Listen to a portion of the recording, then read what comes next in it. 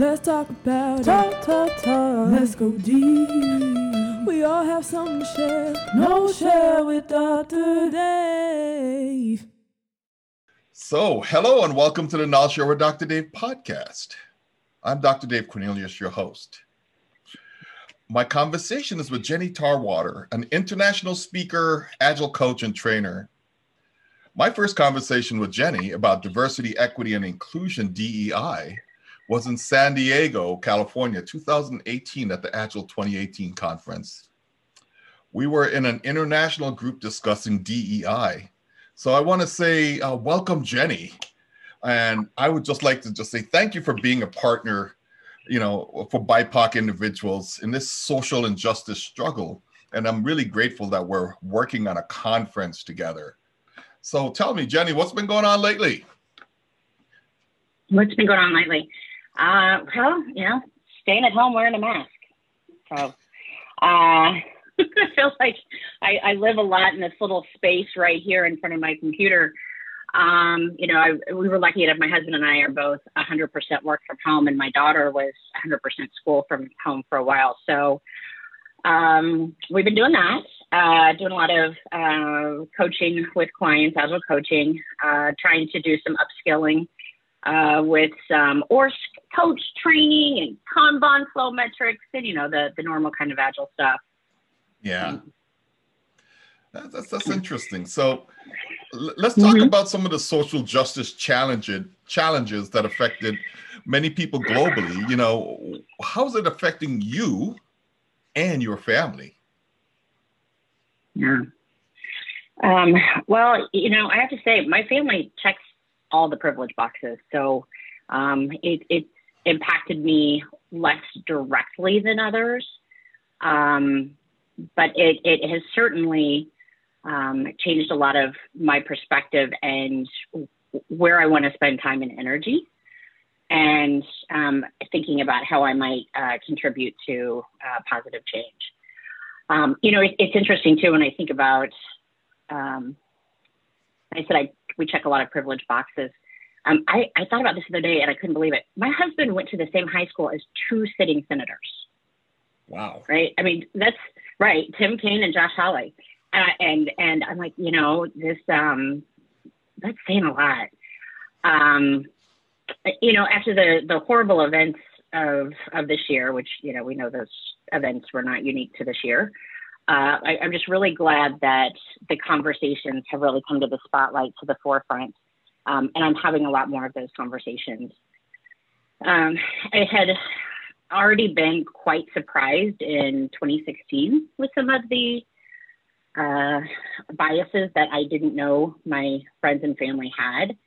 So I had already gone through a little bit of shock then and thought that I was being more proactive and trying to educate myself more. But 2020 was even a much bigger leap.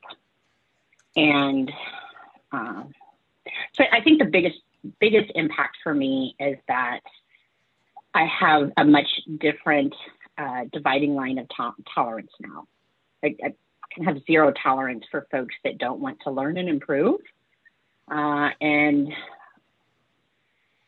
willful ignorance is not acceptable to me anymore, right? So I don't want to share space and energy with folks that can denounce someone else's lived experience and is not willing to jump into the game of making the world a better place.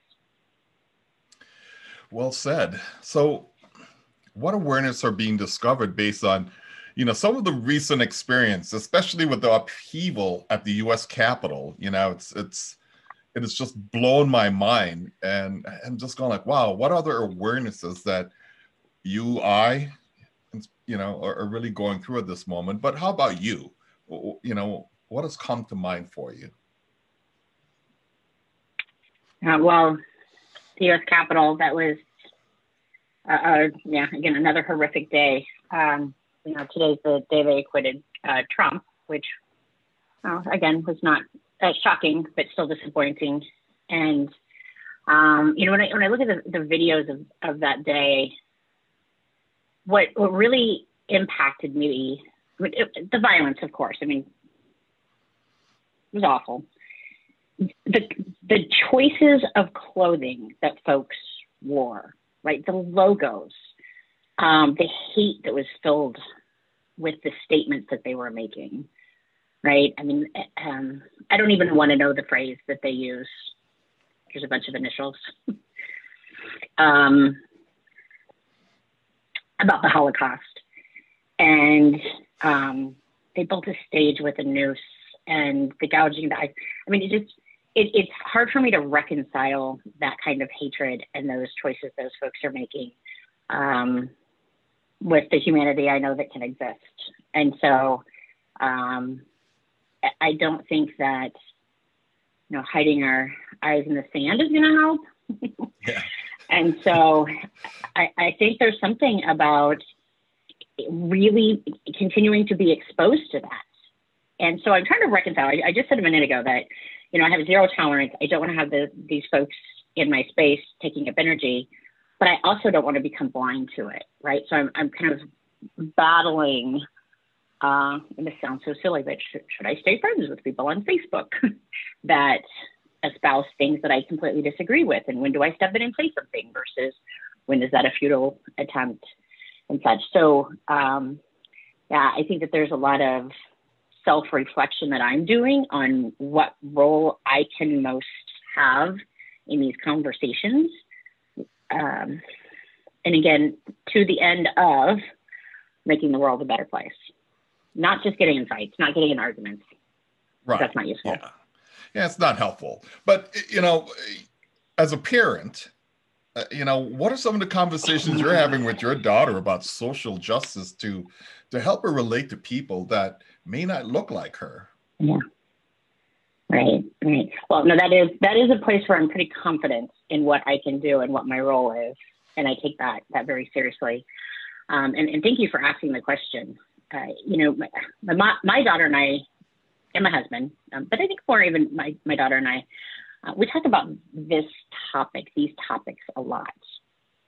We did not hide anything from her last year. Now, I did not let her watch George Floyd's murder. I thought that was too much for a 10-year-old. It's too much for me. I'll tell you that. But she knows that it happened. We've had lots of conversations about it. We live in a pretty diverse area. And I would say actually our grocery store looks less like us than, her school though, it's interesting. She has only one Black child in her class.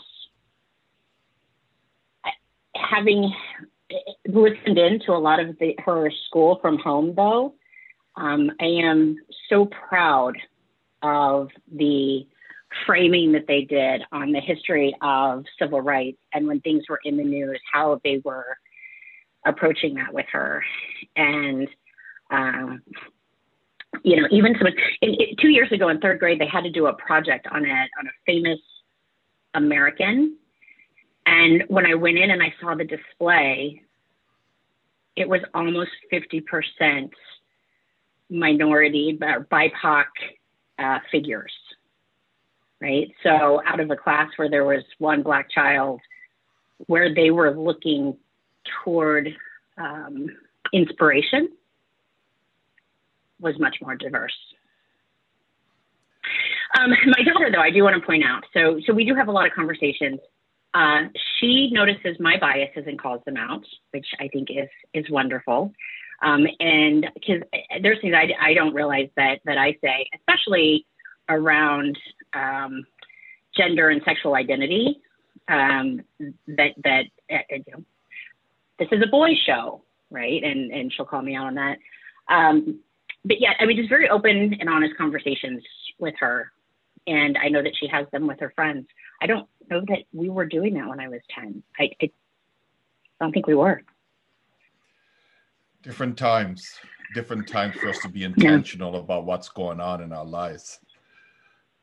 So let's talk about our community, our Agile community and our tech space. What do you see going on there that's making you feel uneasy? What do you see? Can I say all of it? And then next question? No, I would want, like, even if you pick one thing. Well, yeah.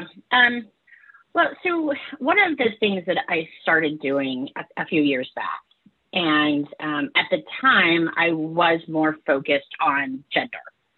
And I started, when I was in any kind of space, I would just count. And I would say how many males are here, versus the rest of the group. And whoever had to be in that space, I would show them the counts, especially if it was really off balance, and say, I heard, some folks are a little bit defensive. Hey, well, I can't help it. Well, I can't pick who comes to my conference session, and I can't pick who applies for our jobs. I said, yeah, you can. You can influence that. There's something that you're doing that's inviting this or disinviting folks. And so I want to expand that and say how frequently I am in spaces where everybody looks like me. Yeah. Or that by far the majority. And what's interesting about that is, Dr. Dave, as you know, I'm trying to put myself in other spaces where that is not the case. And it's overwhelming. It's back to my 10-year-old. There's been a couple of things that I've done that I've called her over to my Zoom screen, and she looks and she's like, oh, yeah, like, I could tell you're in a different kind of meeting, Mom. And I think that's awful. And so that awareness is good. And I have been thinking recently that I'm going to be more proactive about talking to people that convene space on a regular basis to see if we can have a conversation about how to create more invitation and to be more deliberate. Even if that takes extra work, it's well worthwhile. I would say so. So this is for you personally. What actions are you taking personally to improve opportunities for Black, Indigenous, and people of color, BIPOC, and the Agile community? I think you just touched on it, but I think there's other things going on. Yeah, sure. So like I said, I'm trying to, we're Agilists, right? So we try to limit WIP, and I think we're all pretty bad at it.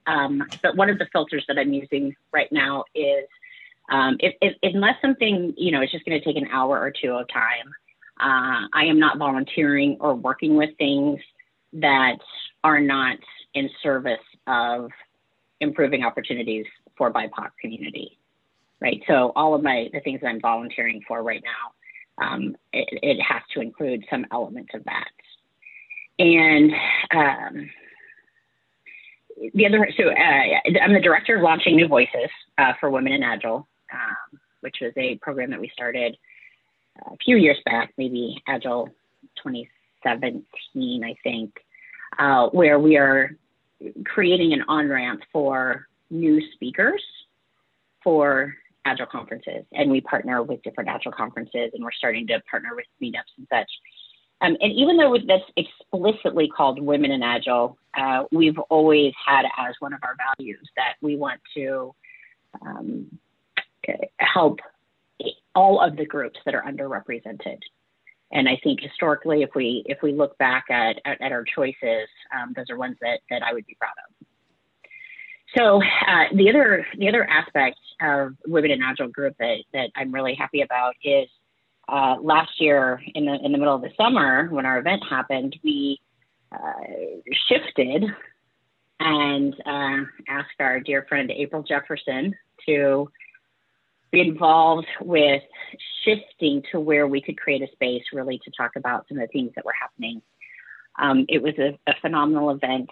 I know that I heard a lot of things that I had never heard before.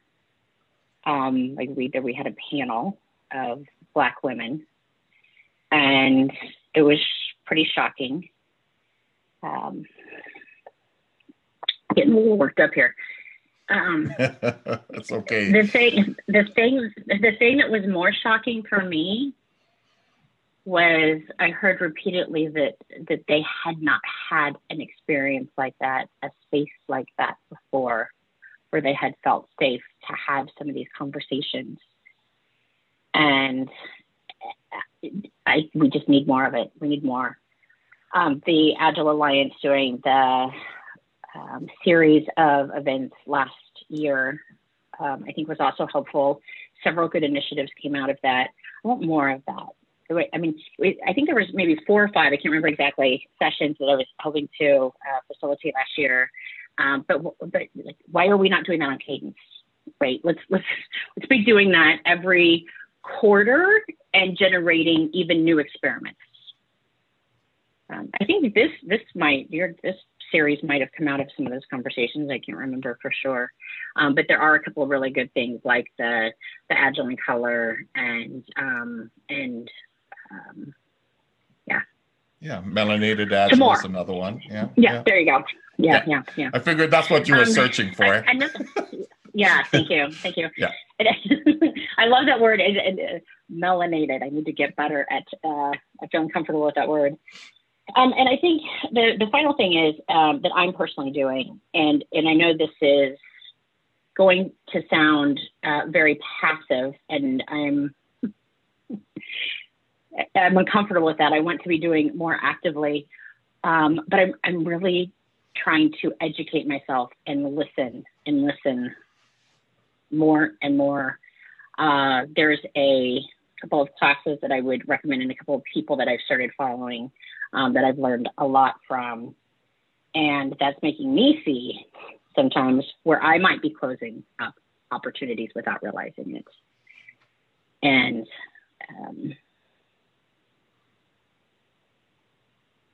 the listening part is really interesting. I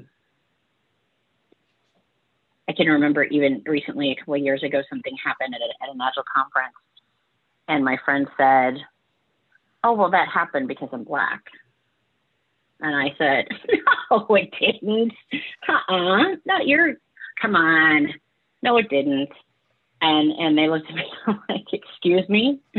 Like, I live this all the time, 24/7. That was because I was Black. I can tell you. It's you don't get to filter that. And I realized, even how much of that I was doing. The day after that, and I don't really want to describe the situation that happened. Somebody was excluded from something and said, well, So the next day I did a little experiment and I looked around for anybody that was off to the side, that wasn't joining in, that didn't look like me. And I went up and I started a conversation, and it was a wonderful evening. There were some interesting answers to, I'm like, "Hey, having fun hanging out back here?" Like, "Yeah, why are people over there doing that?" Right. And so I felt like I was kind of making some connections for folks, and it was interesting. But that all came from that one conversation that said I wasn't included because I was Black, and that I hadn't seen that filter then change for me, and it gave me some. It gave me a path to something I could do. That's great. But I'm going to ask you to dig a little deeper here, Jenny. Jenny T. Okay. Jenny T or Jen T. So if there was a question you would like to ask about how BIPOC individuals are feeling, what would that be? If there's a question that I would like to ask about how BIPOC individuals are feeling. What would that question be? It's going to sound like a consulting answer, but what question do you wish I was asking? This is not. What do you know that I don't know? That's okay. What I'm saying. My answer is. That's your question. I thought you were asking me. I'm like, what? Yeah, no, that's my question. I don't know the right questions to ask, to be honest, because that's the bias, right? And so I want to invite the unexpected and the learning that would come from asking, what am I not asking? What do you want to talk about? What feelings is it that you want to share or expose? what am I doing that could create more space for that to happen? Right? Damn good question. I like it. I like it a lot. So let's talk about what would you recommend as a course of action, to bring about diversity, equity, inclusion, and belonging in an Agile community for BIPOC professionals. Okay, so I said it, more education, right? So there is a lot of good opportunities out there for that. Trisha Broderick has got a great class about microaggressions that I recommend. I've actually taken a couple of times, assisted with once. I learned a lot and have seen opportunities that came from something as simple as expanding my Twitter.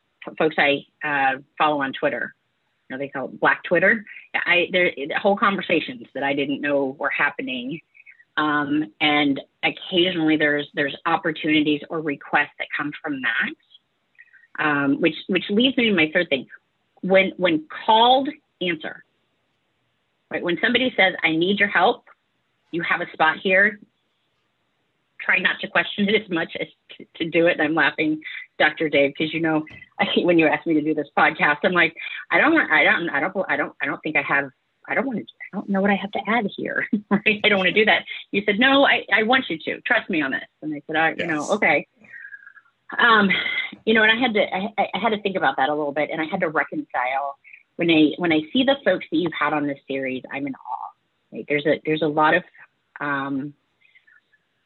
folks that are very actively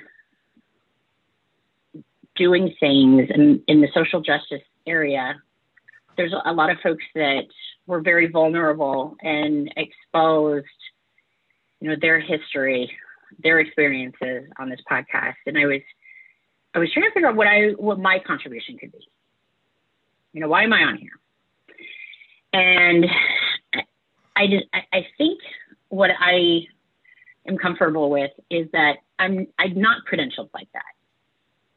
And that's the example that says everybody can be doing more, right?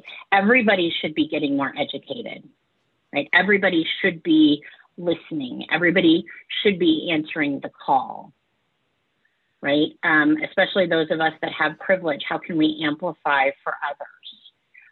And so that's what I think that I can bring along. I'm a social person, raging extrovert, I'm a connector, I'm such. But I don't have a long history of research and study in this area. I just want to be a good person. And so I guess that's the challenge that I would put out there for folks, is just to say, bring your authentic self, bring who you are to this space, and do what you can.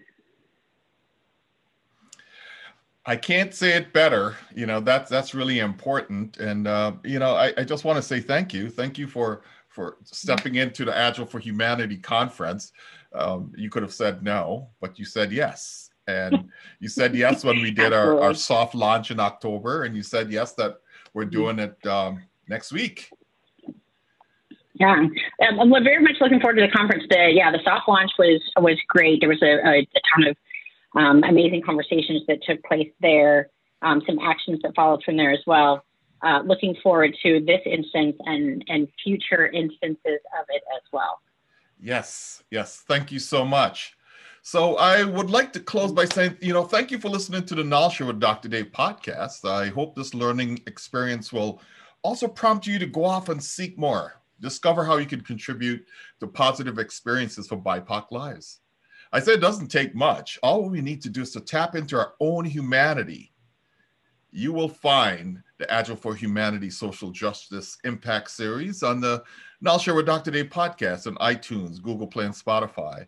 The Agile for Humanity Social Justice and Impact Series is also on the following website. It's on the agilealliance.org. It's knowledgesharewithdrdave.com. grokshare.com, knowledgeshare.org, and also agileforhumanity.org. So I said, look for Sharing Black Lives, Indigenous, and People of Color Stories in the Agile Alliance website under the webcast.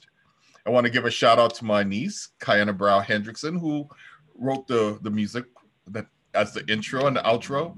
And this podcast is copywritten 2020-21, and I'll share with Dr. Dave and Dr. Dave Cornelius. I said until next time, be well, stay safe, and connect soon. This is awesome. Love you, y'all.